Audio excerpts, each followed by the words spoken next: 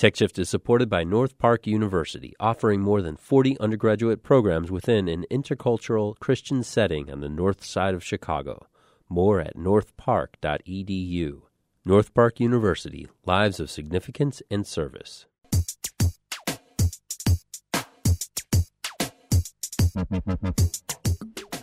Questions about 1871's success, a big win for local company Everpurse, and Washington's working to help modernize healthcare technology. A few of this week's stories we're talking about on TechShift Week in Review. Hi, I'm Nyla Boodoo, and our panel today is Steve Collins. He's the CEO of Matter Incubator, and he brought along one of their member companies. Scott Vold is the CEO and co-founder of Fibroblast. Thanks for being here, guys.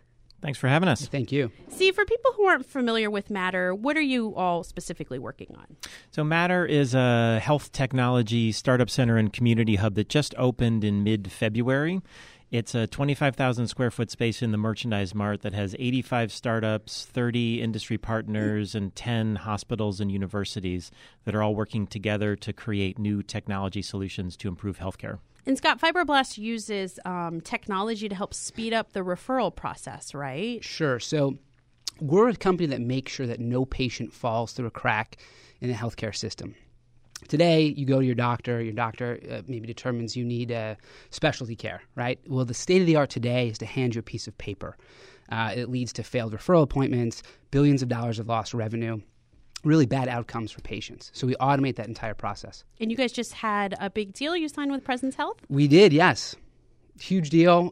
Presence Health is Illinois' second largest health system. It's the largest Catholic health system in the state. Touches about 1.2 million patient lives. And we just partnered with them for the next 3 years to power referrals across the entire enterprise. Oh, great. And Nyla, a perfect example of exactly what we're trying to facilitate at Matter. So Presence, very large health system, Fibroblast, really exciting startup with an interesting technology product.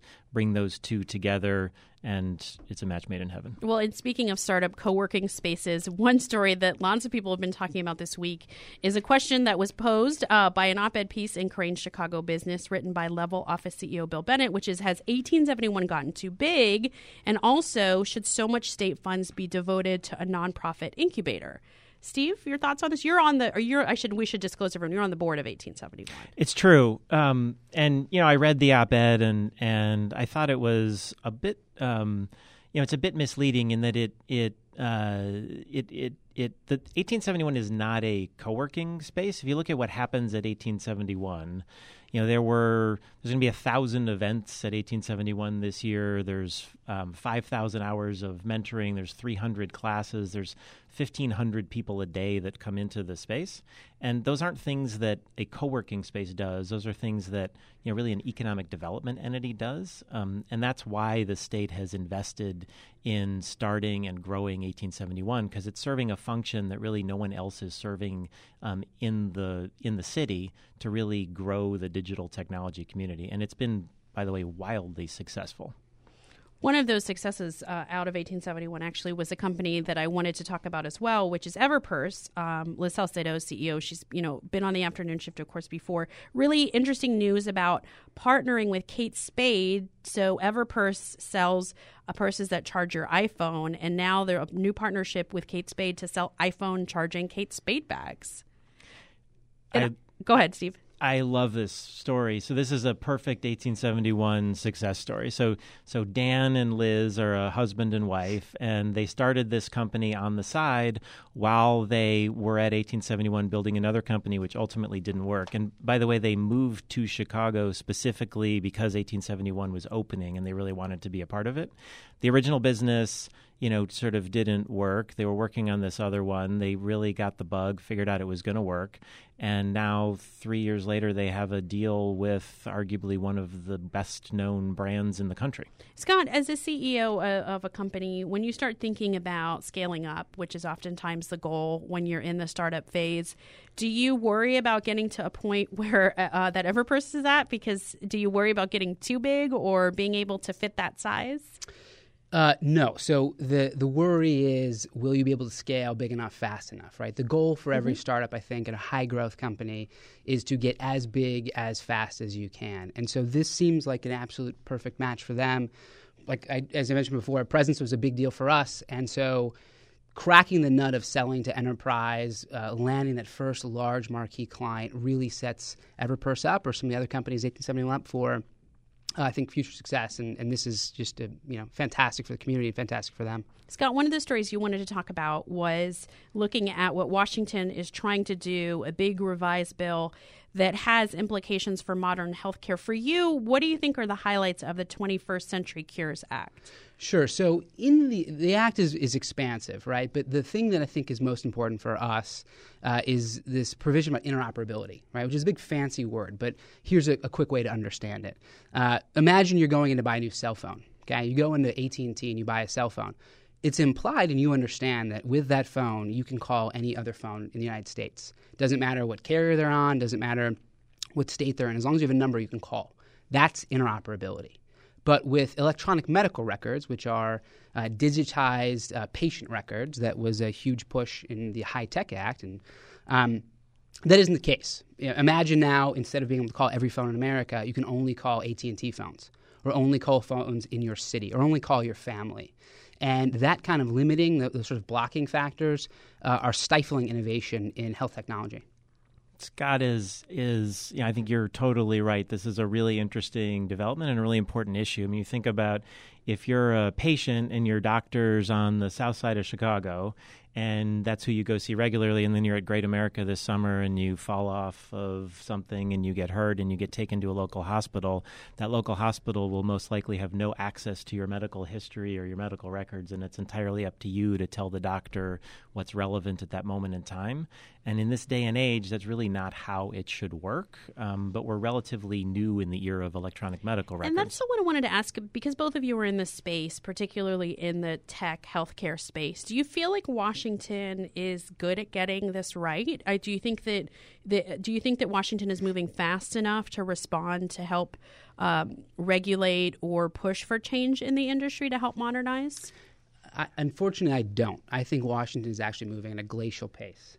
And if you look at the bill, which I've done, the key provisions don't take effect for another 2.5 years. So at which point the technology may have changed entirely also. The market shifts, the technology changes. I mean, the key provisions in terms of reporting and certification don't kick in for a year, 2 years, and 2.5 years.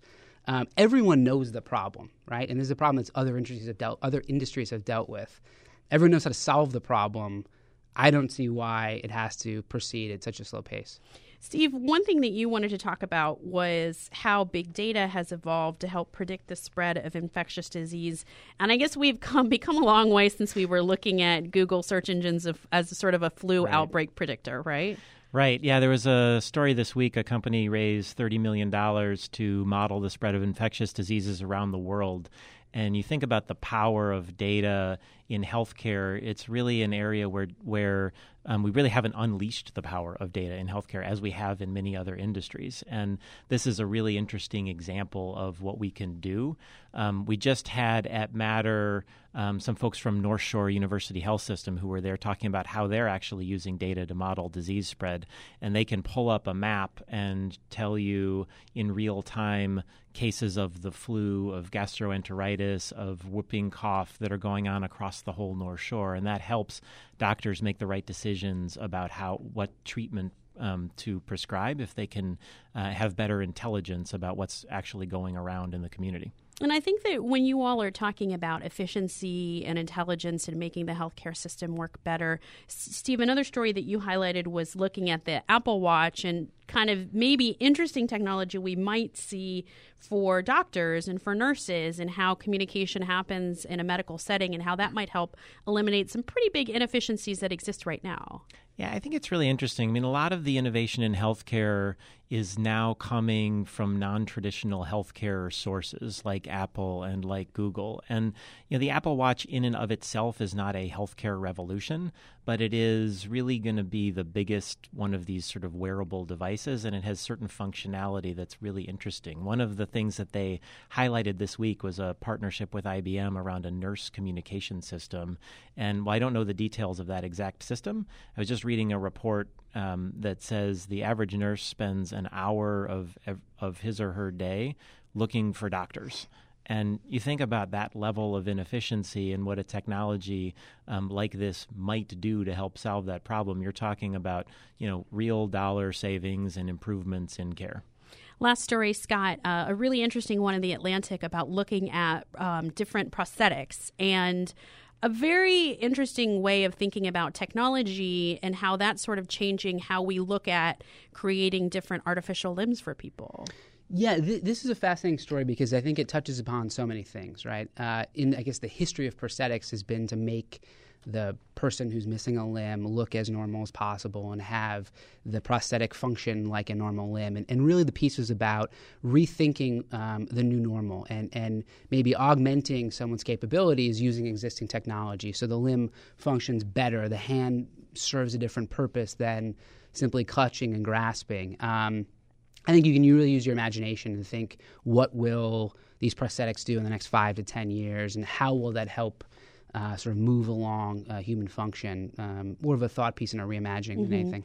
Yeah, unfortunately we're out of time, but it's a really interesting way to think about how technology is really changing culture and how we look at things. Thanks so much for joining us. It's Scott Bold. He's the CEO and co-founder of Fibroblast. Steve Collins is the CEO of Matter. Thanks for being with me, guys. Have a great weekend. Thank you. It's a pleasure. Thanks.